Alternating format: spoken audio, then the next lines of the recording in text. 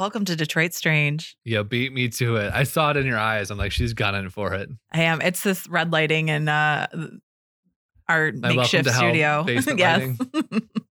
For some reason, I made devious. I know. I made the color, like my basement lights can change colors. So they're just red, yellow, and orange right now. Like just scattered about. It's a lot of fun though. I mean, it's like being at Planet Ant with the color changing light. Yeah. No, I just did this because it matched the fire. And I was like, I want it to feel warm down here. It feels warm. Right? Yeah, it's nice. It's very cozy. I saw that at a science museum one time that lighting can affect how you feel temperature. And I just, 100%. it stuck with me. And so I'm like, when I want it to feel warm down here, warm colors. Yeah, no, that makes a lot of sense. I mean, I took color theory classes. Maybe not specifically temperature, but how it affects like mood and all that was discussed a lot. It's interesting. It's like a weird like crossover of psychology and art in a way. Yeah, I love it. Yeah. Well, we've been pretty busy. Oh my gosh, yes. We've got a new show. We do. Coming up at Planet Ant starting Thursday. Tomorrow. Or no. We come on Tuesdays. We come on Wednesdays, right? Yeah, it is tomorrow. Yeah. Yeah. So I was like, I'm right. Am I? Yeah, no, you are. Yeah. So tomorrow, if you're listening to this. Yeah. If you're in the area, come by any Thursday for the next, say, year or so. And check it out. Yeah. We're really excited about it. They're all like, there's a lot of new people in the group, and it's just been nice to kind of get to know new people and, you know, this new group. And get to know some people I've known, but more. Yeah. So check it out. That's our plug. Goodbye. Thanks. It's been great. No, I'm just kidding. And that's today's show. Yep. I'll like 3 minutes of it or whatever we're at. But no, it is officially, I think we can officially call it the start of the holiday season now. Thanksgiving is past. It is the holidays. Because Thanksgiving is not the holiday. No. I mean, again, I don't like the root of Thanksgiving, but Thanksgiving itself. I can some food, hang out with some people. I can get down with the idea of like thankful gratitude, that kind of stuff, and spending time with family. But like the history, and then also the gross like Black Friday kind of thing. It's been a lot better this year, I think, because they're just spreading. I don't know. Well, I think it's more on the internet and stuff too. And like Target is not going to be open, or was not open on Thanksgiving anymore ever again, which is smart because that's stupid to be open. Let's not. And I did the other day, though. I watched Addams Family Values. That is the second movie of like the live Addams Family movies from like a while ago. Yeah. There's a part in it. They're at summer camp and they have to do a play, and it's a Thanksgiving play specifically because they do different American holidays, I guess, every year at this camp. Yeah. And it's so great because Pugsley comes out dressed as a turkey and they sing this song and he's like, eat me, eat me. And then at the end of it, Wednesday, who is playing Pocahontas. So it's like very off. I've seen gifs of that. It's so good because she comes out and she's like, hi, da-da-da, and like very friendly with the pilgrims, as it were. Yeah. And then she's like, we will not break bread with you. And then they basically start attacking them all. And I was like, oh, this is a good Thanksgiving play. Yeah. I haven't seen that. I haven't seen either of them. I need to watch them both. We'll add them to the list because I love them. We could do a double feature for that and just do one and then the other. I love a double feature because like when you get movies that go together. And Joan Cusack's in that one. And I do know you're a Joan Cusack fan. I do love a Joan Cusack moment. Yeah, she's fantastic. Oh, yeah. Do you like Joan Cusack? I love her. Did we talk about what your first movie you saw her in was? Because mine's Ice Princess, and I don't love that for me. Because it was not a great movie. Don't think I saw that one. I think mine was actually the first one I remember seeing her in. So it might not be the first one, but the first one I remember her from is the movie Toys with Robin Williams. I've never heard of that one. It's real interesting. There's basically this brother and sister, I guess, and they grow up in like a toy factory that their father owns. I think he like passes away, and then this other company comes in to like take it over, but they're still working there and whatnot. Yeah. And then the company that comes to take it over, they're really into video games, but they're actually into using video games as military. Oh, wow. Way where basically like they're real games. Also, LL Cool J is in it because he's the son of the guy who like overtakes it, and he's like whatever. And I don't want to spoil too much of it. It's dark. It's a little dark, but it's got some humor in it. It sounds like a great movie. We'll add that to the list. Yes. Because I love the movie Toys. It's the antithesis of what it sounds like based on the title, but it's a really well done, interesting movie.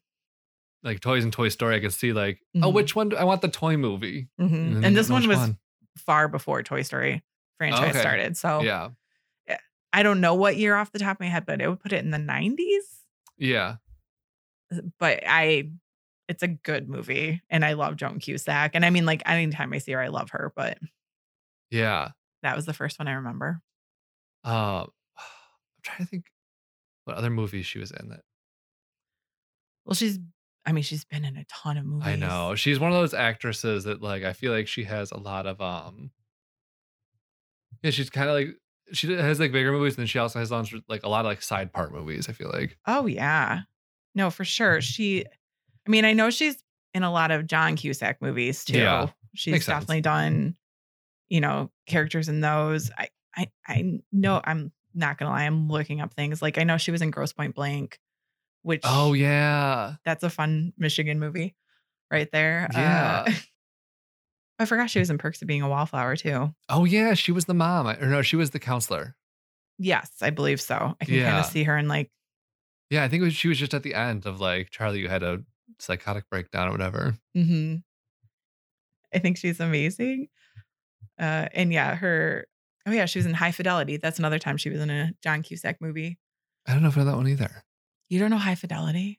No. Oh, give me the deets. It's a John Cusack movie in which he works in a record shop, and he's kind of he lists his top 5 for everything. He's like a record nerd. Yeah. His girlfriend dumps him essentially.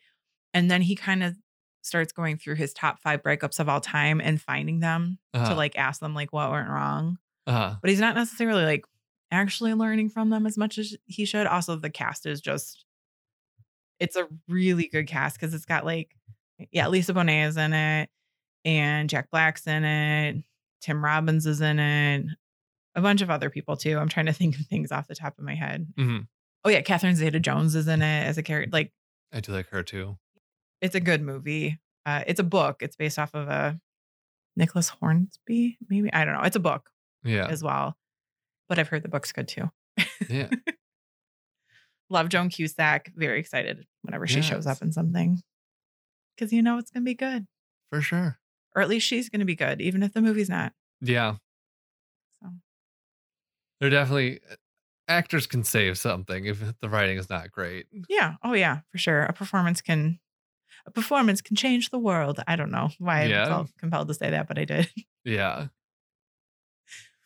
I've been watching holiday movies now officially. What are your go-tos? Oh gosh, I don't even know, but I do enjoy like a really terrible like Hallmark one. Okay. I watched the new one on Netflix.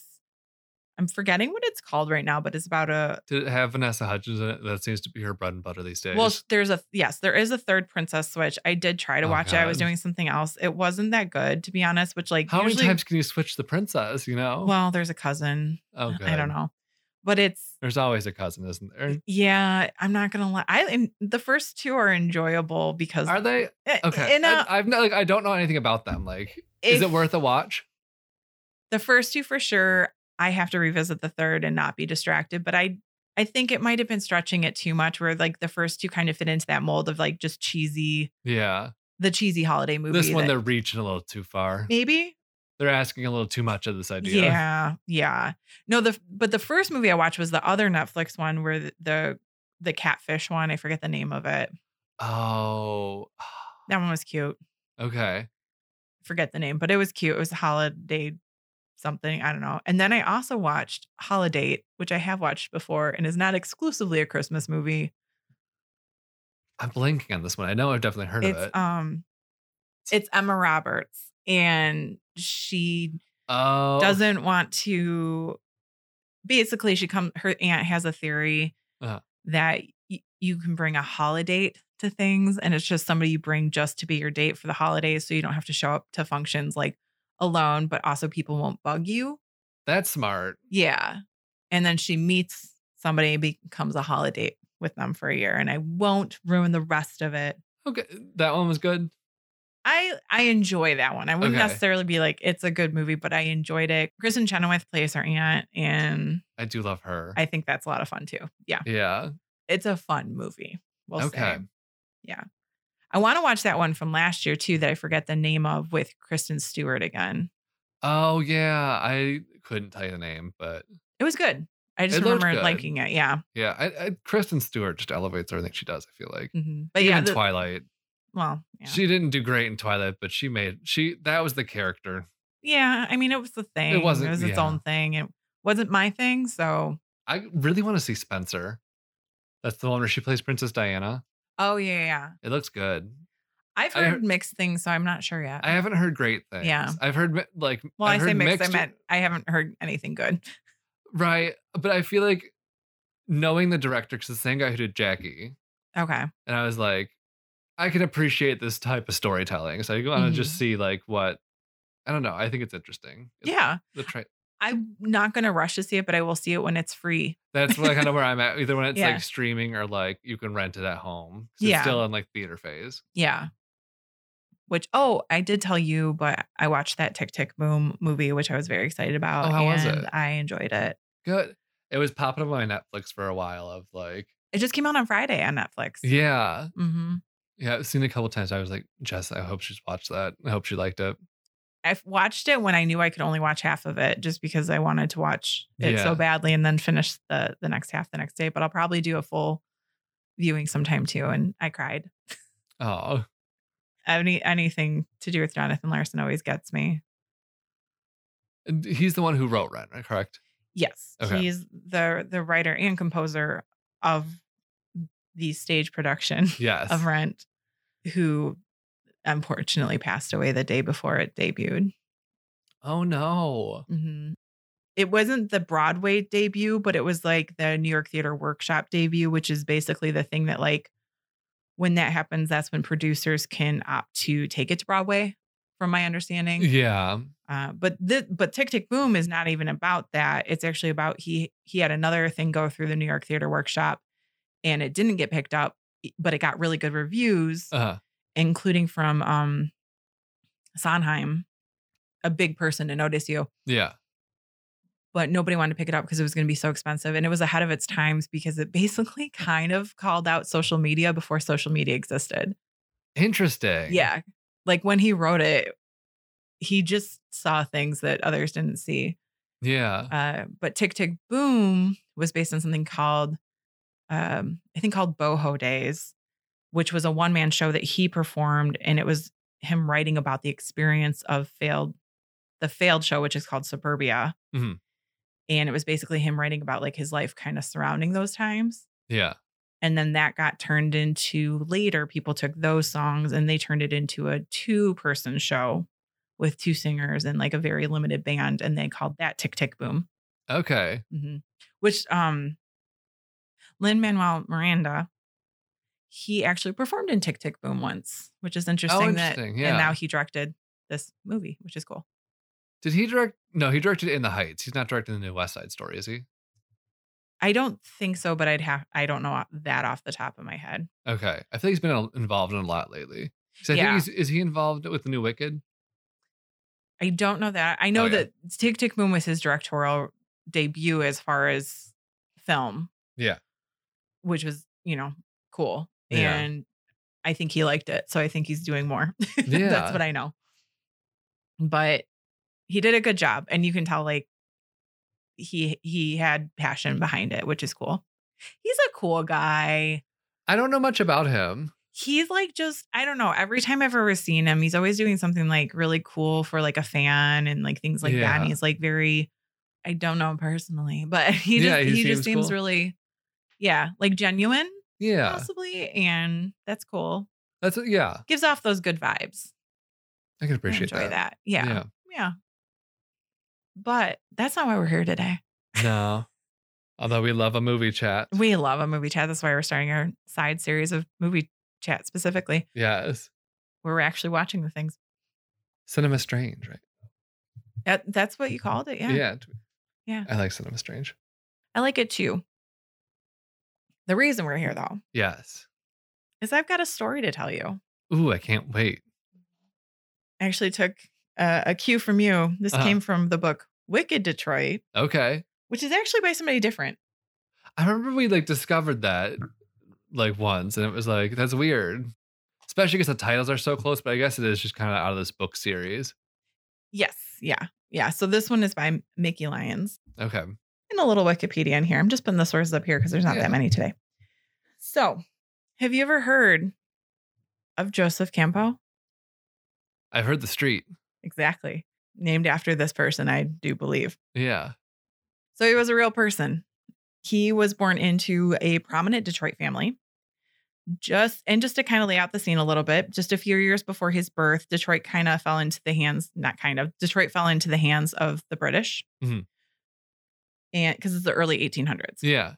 This created an interesting dynamic kind of going on in the area. Because again, just a quick refresher, we've talked about a little bit before, but you have the French settlers here. Yeah. You have the local indigenous tribes, and then you also have the British kind of coming in. Yeah.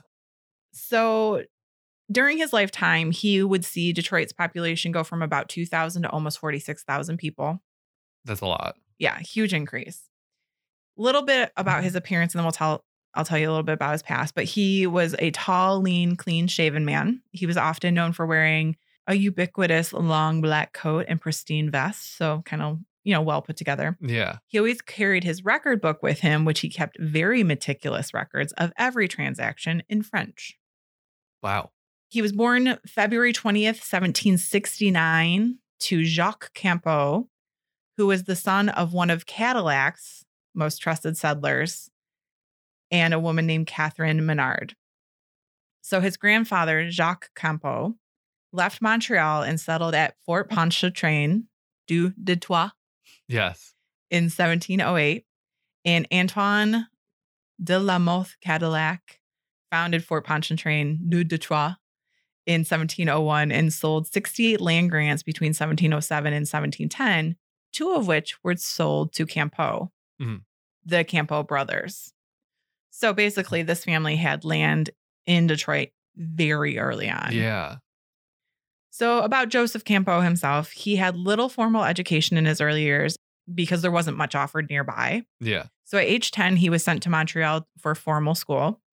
He returned in 1786, so he was like 17, 18, and jumped into business. He took on a partnership with a shopkeeper named McGregor on St. Anne Street, which is now Jefferson Avenue. Okay. Soon he had plenty of trade, and by 1792, he owned his own store on Atwater by the river with his living quarters above. He was the first in Detroit to purchase goods from Boston, and eventually he opened 3 trading posts at Saginaw, one on Lake St. Clair and one on Lake Erie. He was called, and I'm going to say this the best I can, Chimokamun, which means big shot, by the chief of Sarnia and chief of Lake St. Clair. Okay. With the help of his younger brother, Barnaby, aka Barnabas. What a name. I know. What a name. Who is also a wealthy businessman making his living as a fur trader, merchant, and landowner. It's such a clown name. I feel like Barnaby. Yes. Like a circus. I feel like he should be a circus guy. Maybe he was eventually. I don't know. I didn't look much up. Oh no, just that name. But eventually this partnership with his younger brother would help him immensely in the field of trade. One thing to mention about his brother is that one of his properties was actually Belle Isle. Oh my God. I know. I just had to throw that in. Yeah. Through Joseph's brother, he began to make connections in Montreal, Boston, and with local indigenous groups. These connections would prove to bring him almost instant wealth. I mean, he was like kind of born into it, but also kept it growing. Yeah. So at his posts that I mentioned earlier was like 30 seconds ago. He sold guns, powder, sugar, cloth, nails, spirits like whiskey, rum, and brandy, and other sundries. Ooh. And with the profits he made from these ventures, he would go on to start buying property. The cycle continues.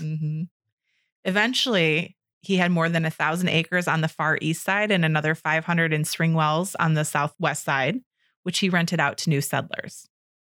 Soon it became known, though, that Campo purchased and leased, but never sold his land.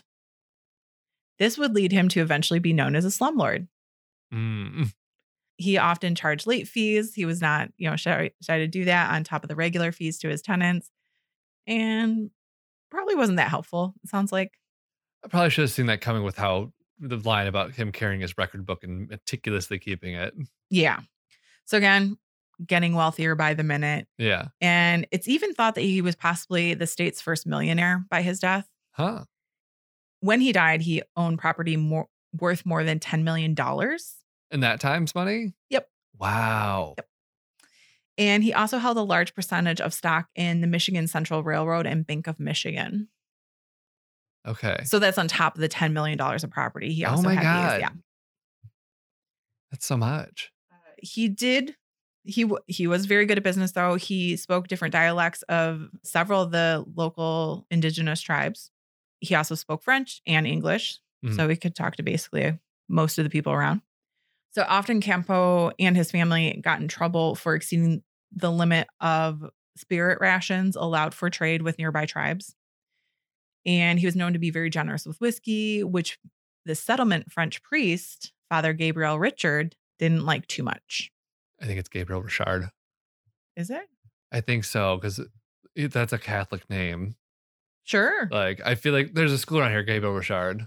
Okay. I mean, It looks like Richard, I know. Yeah. Okay. Yeah. I will go with Richard, and I will do my best because I will be mentioning this man more. Oh, okay. Yeah. Okay. I think. Yeah. Sure. I mean, that's just what I've heard. Sure. Yeah. Yeah. And it should also be noted that he was the only priest in the territory, so he had a lot of ground to cover. Okay. So any energy he's putting towards anything means a lot, and that will kind of be more clear later. So he couldn't devote all of his time to fighting Campo. Yeah. But he spent as much time as he could. Campo was also known to bend other liquor laws. And in addition to this, he also, as many other French families of old Detroit did, he enslaved indigenous and Black people in his home. Records show that he had about 10 enslaved people during the course of his life, which is just a bummer. Yeah. One of those individuals was named Crow, and he actually would fit him in scarlet robes. Interestingly enough. Yeah. Why? Yeah. And I'm just mentioning their names. The names of those I know. Yeah. There was also a married couple named Hannah and Patterson. And there were some individuals which he unfortunately would purchase in Montreal. One of them I know was a young boy. I think he was like 8 or 9 or something when he got him. But yikes. Yeah. But also let's paint a picture of who he was. Yeah. Late one night in 1792, an enslaved man named Josiah Cotton or Joseph Cotton broke into Campo's store and made off with some bills of sale and small items. Campo, in turn, gave him to the government of Upper Canada, which was newly formed at the time. And here's another gross part. Cotton became the first man executed in the new territory. Damn. Mm-hmm. Campo and his family would continue to have, quote unquote, servants well into the 1830s, long after it was outlawed in Michigan, too. Yikes. Yeah. So kind of skirting around the actual rules. But we are going to go back a little. By 1800, Campo was more rich, more wealthy, and it was rising exponentially. The same year, his elderly uncle, Jean Baptiste, had gotten sick and was dying. Rather than take the time to, help his uncle and risk losing money from time off, he left the care of his uncle to his cousin, Gabriel Shane, John Baptiste's son, who was John Baptiste's son-in-law.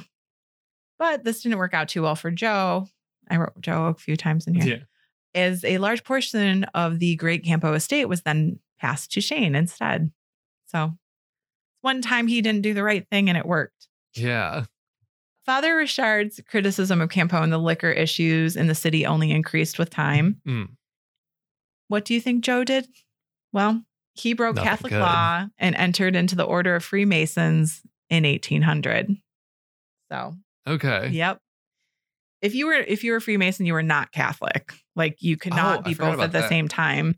I don't know if we've actually really talked about that, but it was a thing. Like the Catholic Church. You could they were the ones that you can't be both. Yeah. Okay. That makes sense. Yeah. I know the Masons is just kind of like you just have to believe in some kind of higher power. Yep. By becoming a Freemason, though, this would grant him more connections for the trade industry. So it was probably most likely a business move. Mm-hmm. He quickly piled up city appointments, too, from these connections. And by 1802, he was given the role of trustee of the city. Later, he would also serve as assessor, appraiser, inspector of water barrels, which apparently was a job. Interesting. Okay. I know. City treasurer and many other profitable positions throughout the city. He was also granted several military commissions in 1806 and later during the War of 1812, but he preferred to stay close to home, mostly, again, to watch his store and probably wouldn't really actually see much battle. Yeah. By 1802, he had a young new ally, his sister's son, John Williams. Campo would mind the business interests at home, and Williams took on any travel for the business. So kind of like, foot on the ground. Mm-hmm. Williams would also later become Detroit's first official mayor. Interesting. Mm-hmm. Under Campo's tutelage, it didn't take long for Williams to get himself into trouble, though, during his first trip to Montreal. Uh-oh. This is where he joined up with fellow Detroit merchant LaSalle. And of course, the two men started binge drinking. As you do. As you do. They then had a falling out, which led to a freaking duel. You got to miss the good old days when fights just escalated to a duel. I know. This left LaSalle injured and Williams in a Montreal prison for a few months. Damn. Mm-hmm. However, after getting out, Campo and Williams would prove to be an asset to one another. At one point, Williams was appointed as arbitrator of land disputes in the city, just as Campo himself was, entailed in a lengthy lawsuit. So you can imagine how that worked out. Very conveniently, I'm guessing. Mm-hmm. And I'm not going to go into the details of lawsuits because there's a lot of them in this story. And most of them in the sources I was looking at were kind of grazed over, but yeah, you get the gist of it. You get the whole point of it. He had many black notebooks that detailed claims, grievances, and squabbles with many Detroiters. Squabbles. Squabbles. A whole book dedicated to squabbles. Mm-hmm. Many. Wow. Many books. Yes. Many books, many squabbles. One of these squabbles was with a man named Henry Connor, who was a distiller in the city. And the two had set up business in 1802 with Major Antoine de Quinder. Okay. But eventually they would fight over some non-payments of some sort and squabble. Yeah. Most of the squabbles I'm just going to lightly mention so you can just get an idea. Yeah, a light squabbling. Mm-hmm. These types of problems were basically nothing, though, after June 11th of 1805. Do you know what happened on June 11th of 1805? We have mentioned it before. Oh, shit. I don't know. It's okay. I can tell you. That's about to be a doozy. Shortly before dawn, a stable of nearby Baker John Harvey's warehouse caught on fire, burning the city to the ground, save one building. Oh, yeah. Yeah. So this is the fire of 1805. Oh, yeah. It's on the flag. Mm-hmm. It's on the flag. That was caused by the fire at which warehouse? It was just a guy's stable, basically. Yeah. And it was before dawn. So nobody was really up to see it happening. And I think I didn't look it up for this, but I think we've talked about it before. I think there was debate over how it may have started. No, I don't think it's really known, but it wasn't ever pinned on anybody. Gotcha. Yeah. So Campo's home and warehouse was leveled to ashes, as was the city. Yeah. St. Anne's Church, which was the main Catholic church in the city where Father Richard resided, also burned down. Dang. So this is when, and we've covered this a little bit, this is when Augustus Woodward, that buffoon, Governor William Hull presided over the reconstruction of the city, and they began to rebuild with Woodward's plans. The good old spokes and wheels. Yep. And as you'll remember, there were some pretty loose arrangements when it came to property in the city at the time. Oh, yeah. Yeah. So Campo saw this as opportunity. Yeah. And he started an argument that basically the old French contingent on the northeast side, which is called Côte du Nord-Est, should not have to suffer a long walk to get to church on Sunday. I believe the area we're talking about now is the area kind of up near Belle Isle, the Belle Isle Bridge and around there. Maybe even a little north of that. Okay.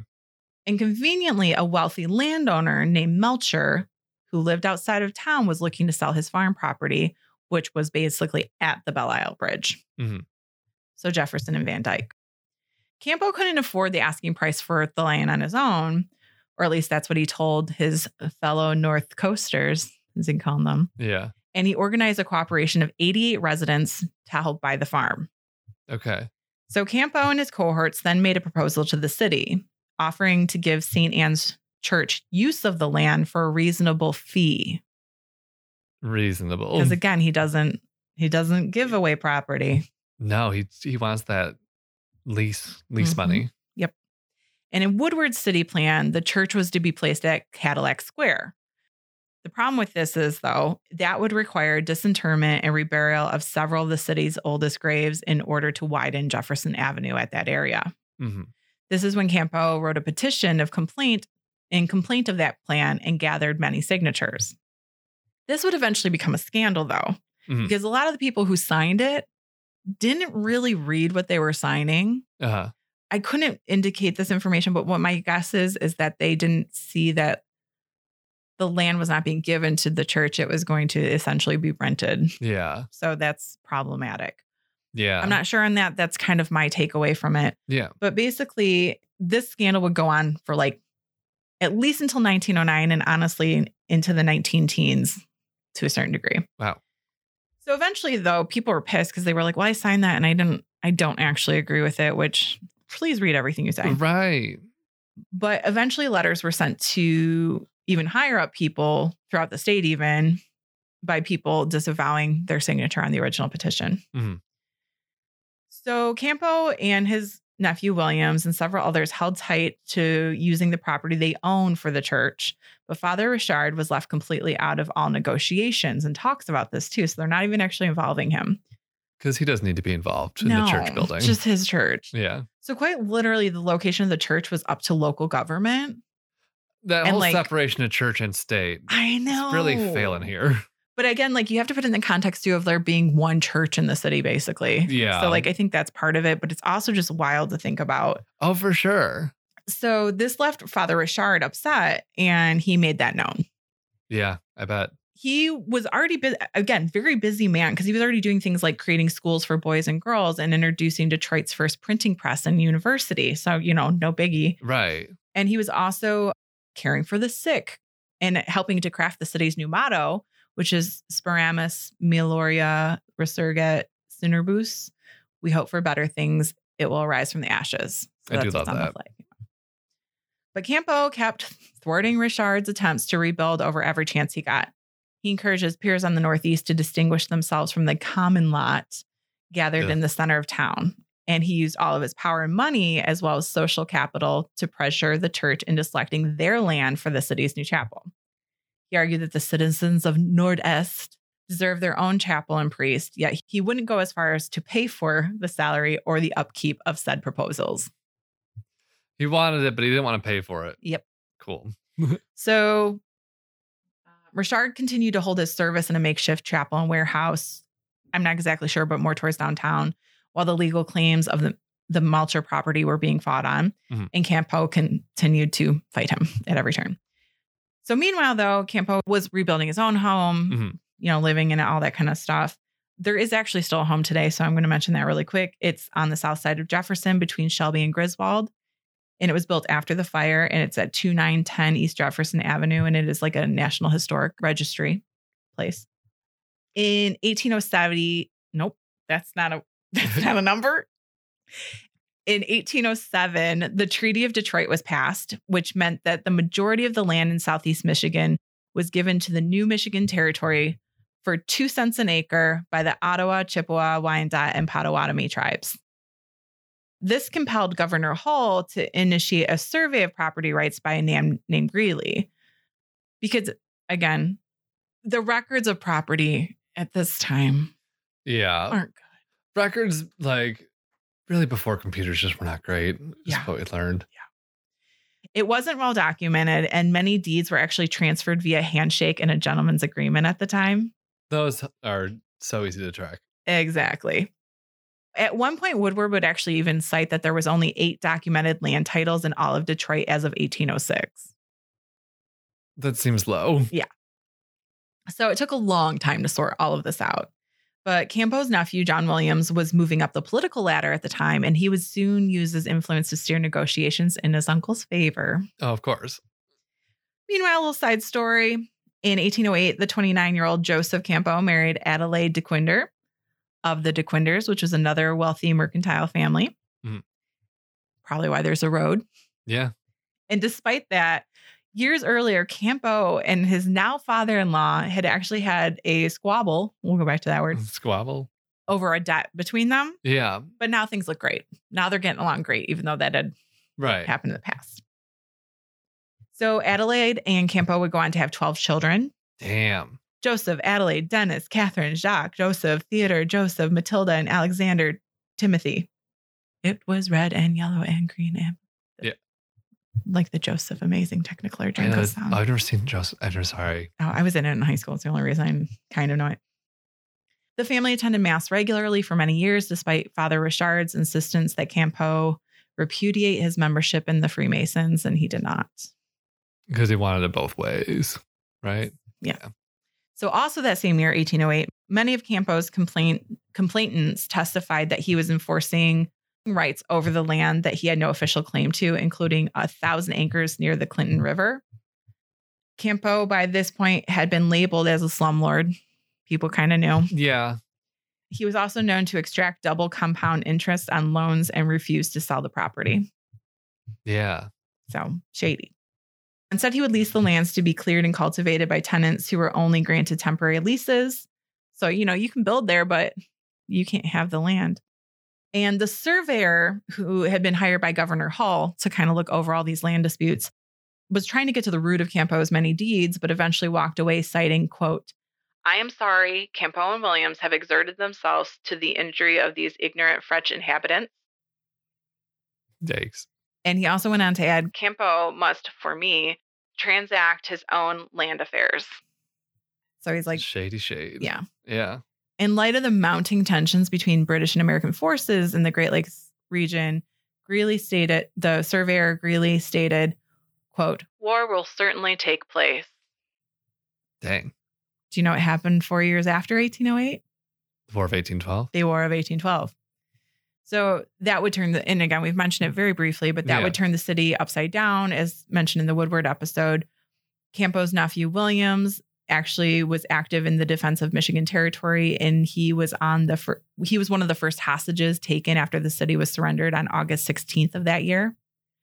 Campeau was commissioned as a major during the war, but he spent most of his time marshaling his financial resources and was never on any battlefield. Not surprised. Yeah. He also formed a partnership with John Jacob Astor, who was of the very wealthy American Fur Trading Company. So, still doing business. Yeah. But as luck would have it, the war would freeze up the trade route. Smart Tends time. to happen, yeah. Mm-hmm. After Detroit was recaptured in September 1813, Campeau resumed his attempts to establish the Côte du Nord-Est as the center of commerce and religion in the city once more. So that fight's not over. Yeah. Father Richard was imprisoned by the British during the war for refusing to sign an oath of allegiance, but he was released and he continued to fight against Campeau. Eventually, he found time to travel to Baltimore to petition the Archbishop to resolve the affair, as he felt the growing city was in desperate need of a cathedral now more than ever post-war. We need it more than ever. I mean, it's different times, and yeah, it was such a central part of society. Yeah, it was kind of like the town squared away. Yeah, exactly. So I that's why he's like pushing so hard for it to be some particular place and everything. Yeah. Yeah. So a few years later, in 1816, the residents of the Northeast area and Father Richard finally settled into a somewhat tumultuous agreement. And again, this is over a decade this has been going on now. Yeah. Richard would build the new church on Cadillac Square, but the French settlers of the Northeast would be granted to hold a chapel on the Melcher property, but without a dedicated priest. Okay. So a separate parish was promised by the bishop of the territory as long as Campeau and his peers would accept the new church grounds and stop all protests over the removal of the remains in Cadillac Square. Because again, they were going to have to disinter some bodies. But this isn't exactly what happened. In 1817, an unnamed group interrupted the groundbreaking ceremony at Cadillac Square with shouting and shoveling dirt right back into the graves as they were being dug up. Oh, geez. Petty. Yes. This resulted in Campeau and 7 other prominent figures being excommunicated from the Catholic Church, and their chapel was placed under, I've never heard this word, interdict, which I looked up, an authoritative prohibition. Interesting. Mm-hmm. I'm not sure if it's used in the Catholic Church, but I've never heard it, but I also don't think this kind of thing happens very often. No, not now. I do like the name Gabriel Richard. I was like thinking about it because we had a Gabriel Richard room at our church, and I'm like, oh, that makes sense now because he's like from around here. Yeah, and he was like the main Southeast Michigan, or he was like the Michigan territory like priest, I think. See, like I feel like we had just, we had rooms named all kinds of saints, so it's just like Gabriel Richard. He just must be one of the ones from whatever there, but no, he's got a whole thing here. Got a whole thing. So the bishop of the region then lifted the interdict, and all the excommunicates were welcomed back to the church, with the exception of Joseph Campeau. Our guy Joe. Yes. A day-long party was held for the entire town, Catholics and Protestants alike, American and French alike, everybody but Joe. The everybody but Joe party. This made Joe a little bitter. And I keep saying Joe, and I don't think he was ever called Joe, but I mean, like the street always is JOS Campeau usually, right? So. Well, yeah, but I think that's a shortened Joseph. I know, but you can pretend that's Joe. The S is silent. That's how he just went by. So good old Joe. Yeah. Got rather bitter, and his contempt and opposition for the Catholic Church grew even stronger, as you can imagine. He would go on to pursue many lawsuits against the church and civilian property owners for the rest of his life, pretty much as a result of this. In 1831, Campeau and his nephew Williams purchased the publishing equipment of the Pontiac Oaklands Chronicle, and they launched something called the Democratic Free Press and Michigan Intelligencer, which would soon be called the Detroit Free Press. Detroit Intelligencer? Uh-huh. What a name.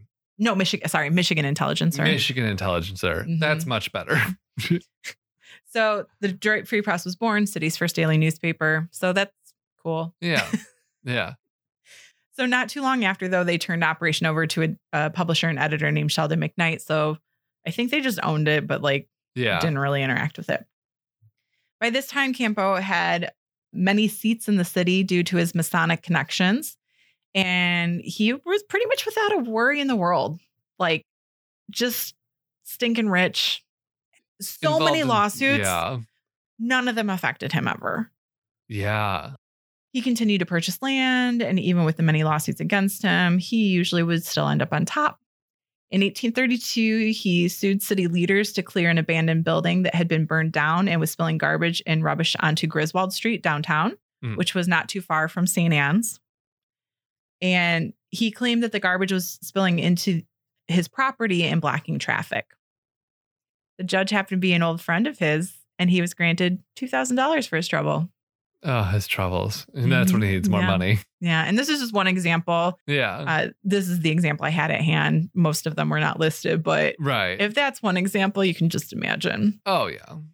By 1834, the troubles over the Melcher property, because really it was never resolved. It's just where the church was being built was resolved. But the troubles over that actual property were almost settled when stockholders of the land gave the property to the church finally. Okay. They said here. They did this after Campeau had decided to reopen a lawsuit with a request to divvy up the lots for sale. So it didn't really get resolved at this time. This is just what they wanted to. In 1857, a group of lawyers entered with legal action claiming that the original terms of the deed were never fulfilled. Also by this time, the original deed holders were all dead or had sold the land to others, including Campeau. He didn't own this land anymore. So he didn't even have anything in there. And the original deed could actually not even be found. So everything they knew about it was just memory. Yeah. The diocese was only able to salvage about 117 acres of the huge plot. Lawsuit as late as 1909, the next century, by the church was again unsuccessful. So this land was just tumultuous. Yeah. For 100 years. That's crazy. Yeah. So unfortunately, it seems Campeau had probably won his battle against Father Richard. Yeah. Kind of a bummer. As Campeau grew older, though, he began to turn his business and property management over to his sons, mostly Daniel Joseph. He still kept very close watch of his books, though. And for many years, he could often be seen leaning out the half door of the second floor above his shop on Jefferson, watching it all. So just being an old creeper. Oh, yeah. Eventually, he became known as a bit of an eccentric throughout town. And stories would be told of him in almost the comical way. Like he's walking down the street with his coat flapping in the wind and ruffled sleeves of another era, kind of thing. He would tell stories of the old days to close friends and allies while remaining very cold and pretty crotchety to anybody new. In his 90s, this man lived into his 90s. Oh, I know. I hate to see it. Just kidding. His heirs had him declared incompetent due to his old age. And he died just a day shy of Detroit's founding anniversary on July 23rd, 1863 at the age of 94. His obituary in the Free Press stated him to be, quote, honest, prudent, temperate, and sagacious, which is, I looked it up. Yeah. Which is having or showing keen mental discernment and good judgment or shrewd. Yeah. Okay. Yep. They used a thesaurus. Yep. Not correctly, but. It was one of those things where, too, on both of these words, I looked it up and I couldn't really. Well, that was a quote. I couldn't change that one. Right. But I don't know. We learned 2 new words today. Yeah. Always love to learn new vocab. Yeah, exactly. And the Masons actually held the largest funeral Detroit had seen at the time for him. He was buried at the Protestant Elmwood Cemetery because he could not be buried at the... That's why we don't want him. Yep. However, this did separate him from his wife, who is buried at the adjacent Catholic Mount Eliot Cemetery. So he could not be buried by his family. And that is the somewhat crazy ass life of Joseph Campeau, who wasn't good. No. Could have been worse, I guess, but wasn't good. And I'll have another story soon about his grandson. Interesting. I can't wait. Yeah. I almost put it with this one, but then there was so much here. I was like, no. I get it. That is a separate episode. Because that was quite the story. Because it's just, damn. Mm-hmm. Drive on that street all the time. Right. It's, I think episodes like this are important so we can know where these names came from. Mm-hmm. And I mean, sometimes I don't love learning about these old jackasses. Yeah. But we talk about this all the time, but it is important to learn things like this so that things don't repeat itself to a certain extent. And yes, this exact man could not be repeated now, but right. It is also interesting too, though, because we talk about a lot of the wealth gap now, but it's very much in existence back then too. You know what I mean? We're talking about the same power struggles and economic struggles a few hundred years ago. Uh-huh. You know what I mean? That we're talking about now. And we live in a very consumer society and a capitalistic society. And it was capitalistic back then too. But I mean, that man had $10 million worth of property when he died in 1863. Yeah. That's an ungodly amount of money at that time. Oh my, yeah. It's just still the fact that it was in the millions for back then, people couldn't fathom $1 million, No. Let alone have it. Exactly. So that's it's wild. So yeah. Well, that was quite the tumultuous story. Mm-hmm. I think that means you have earned yourself a 2 truths and a lie. Yay. So what I've got for you today is Mental Floss had an article of 15 like craziest holiday horror movies. Fun. So I've got 2 that are real and 1 that is fake. Cool. So I'm in. Movie number 1. Gobble gobble, motherfucker. Yes. Okay. So the first one is called Black Christmas.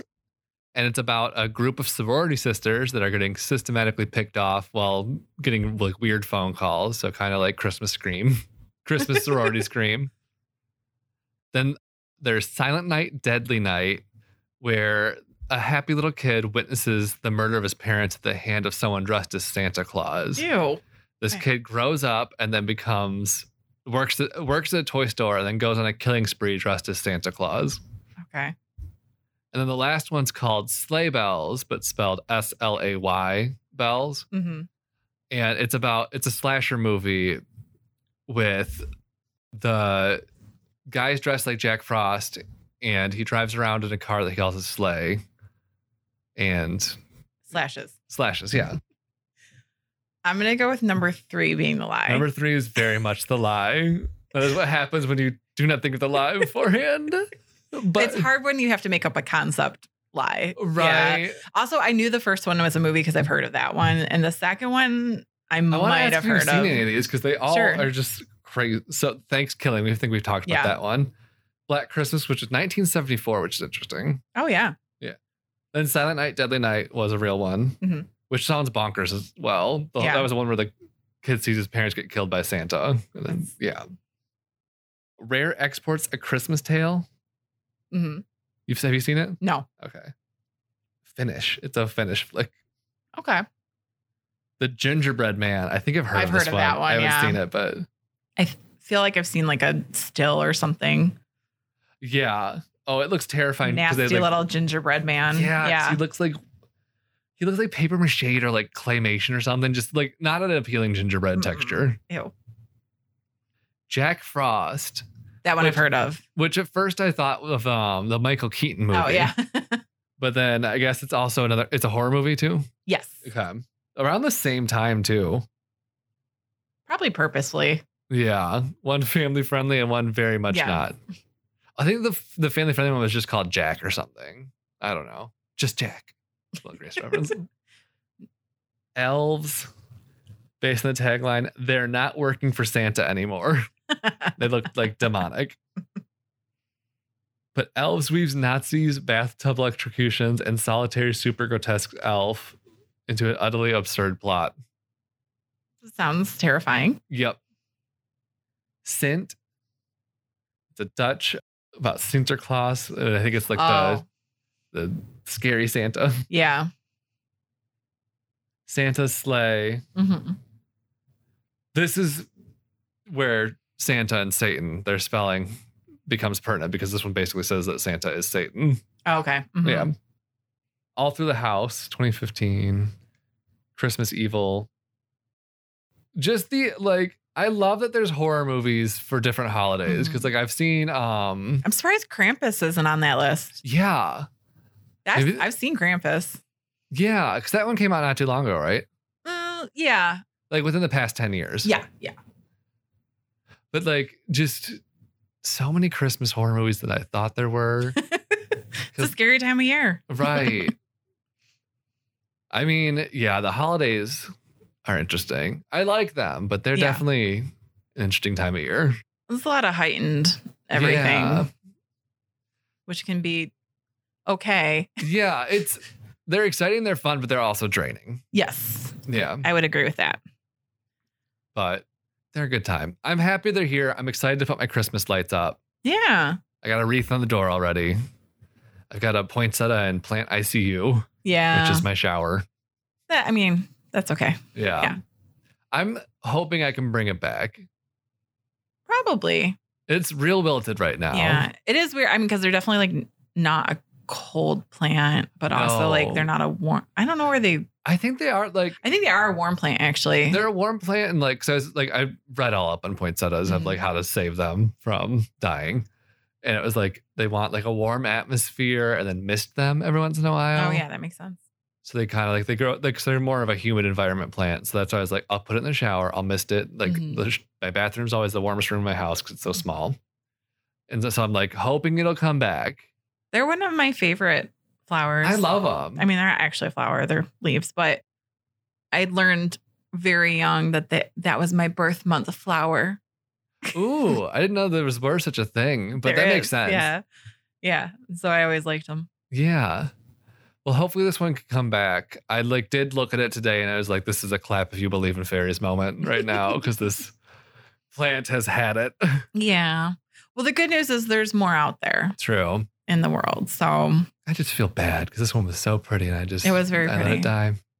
It's okay. You were protecting your cat. That I did also say earlier today that I was rather the plant died than my cat. Yeah. So you were cat momming, and that's perfect. Can come back and it's gonna be great. Yeah. Yeah. But I think that wraps us. I think that wraps us like a Ghirardelli peppermint bark because I know that my mother's going to have those in the house. If not soon, because have you had those? Those are my favorite. I've had them. I don't like Ghirardelli that much. That's fair. I do like the Dove. I love Dove. The Dove ones are better because they have the bigger chunks of candy cane. And you get a fortune. Oh yeah, the good old. I wrote at least one sketch about, they've always been bad. But they were like, I don't know, they've gotten worse. I had one this summer and it was very disappointing where it was like, did you even try? Yeah, exactly. I remember they used to be like, they used to say like, wear that red dress, Samantha from like New York 59. Like, you know, like they'd like have like a little blurb about who wrote it. I don't remember that, but that sounds fun. Right. It was like, wear that lip gloss from Jasmine in Idaho. Just like, yeah. I mean, they're Dove Promises. Is that what their chocolates are called? Yeah. I'm too busy just eating the chocolate to notice that those they have are the promises. Name. You're going to wear that lip gloss and that red dress if you eat two of them. So that's the promise. Me and Rania did write a sketch once where they were following all the fortunes, literally the Dove chocolate fortunes. Yeah. That's fun. Yeah. But yes. Anyway, we are wrapped like a Christmas chocolate. Love it. Yeah. Perfect. But if you want to find us on our social media at Detroit Strange on Instagram and Twitter, Detroit Strange on Facebook, and our Gmail address, DetroitStrange@gmail.com. And if you want to support the show, and it's the season, we've got merch at our Threadless shop. Get yourself something. Do you have a Detroit Strange friend? Get him a shirt. Give him a mug. And sometimes there's a lot of sales, especially this time of year on Threadless. If you're wondering about it, get at us and we'll let you know. Yeah. You could also support the show by giving us a 5-star review on Apple Podcasts. It would be amazing. You don't even have to listen on Apple Podcasts. Just give the review. Right. And we have our Patreon, which we're starting to do some of our movie talks into there. Cinema Strange. Yeah. We'll drop a few a month, 1 to 2 a month probably in there. Yeah. So join us. Yeah. It'll be great. But I think until next time, stay strange. This has been a production of Planet Ant Podcast, powered by Pinecast.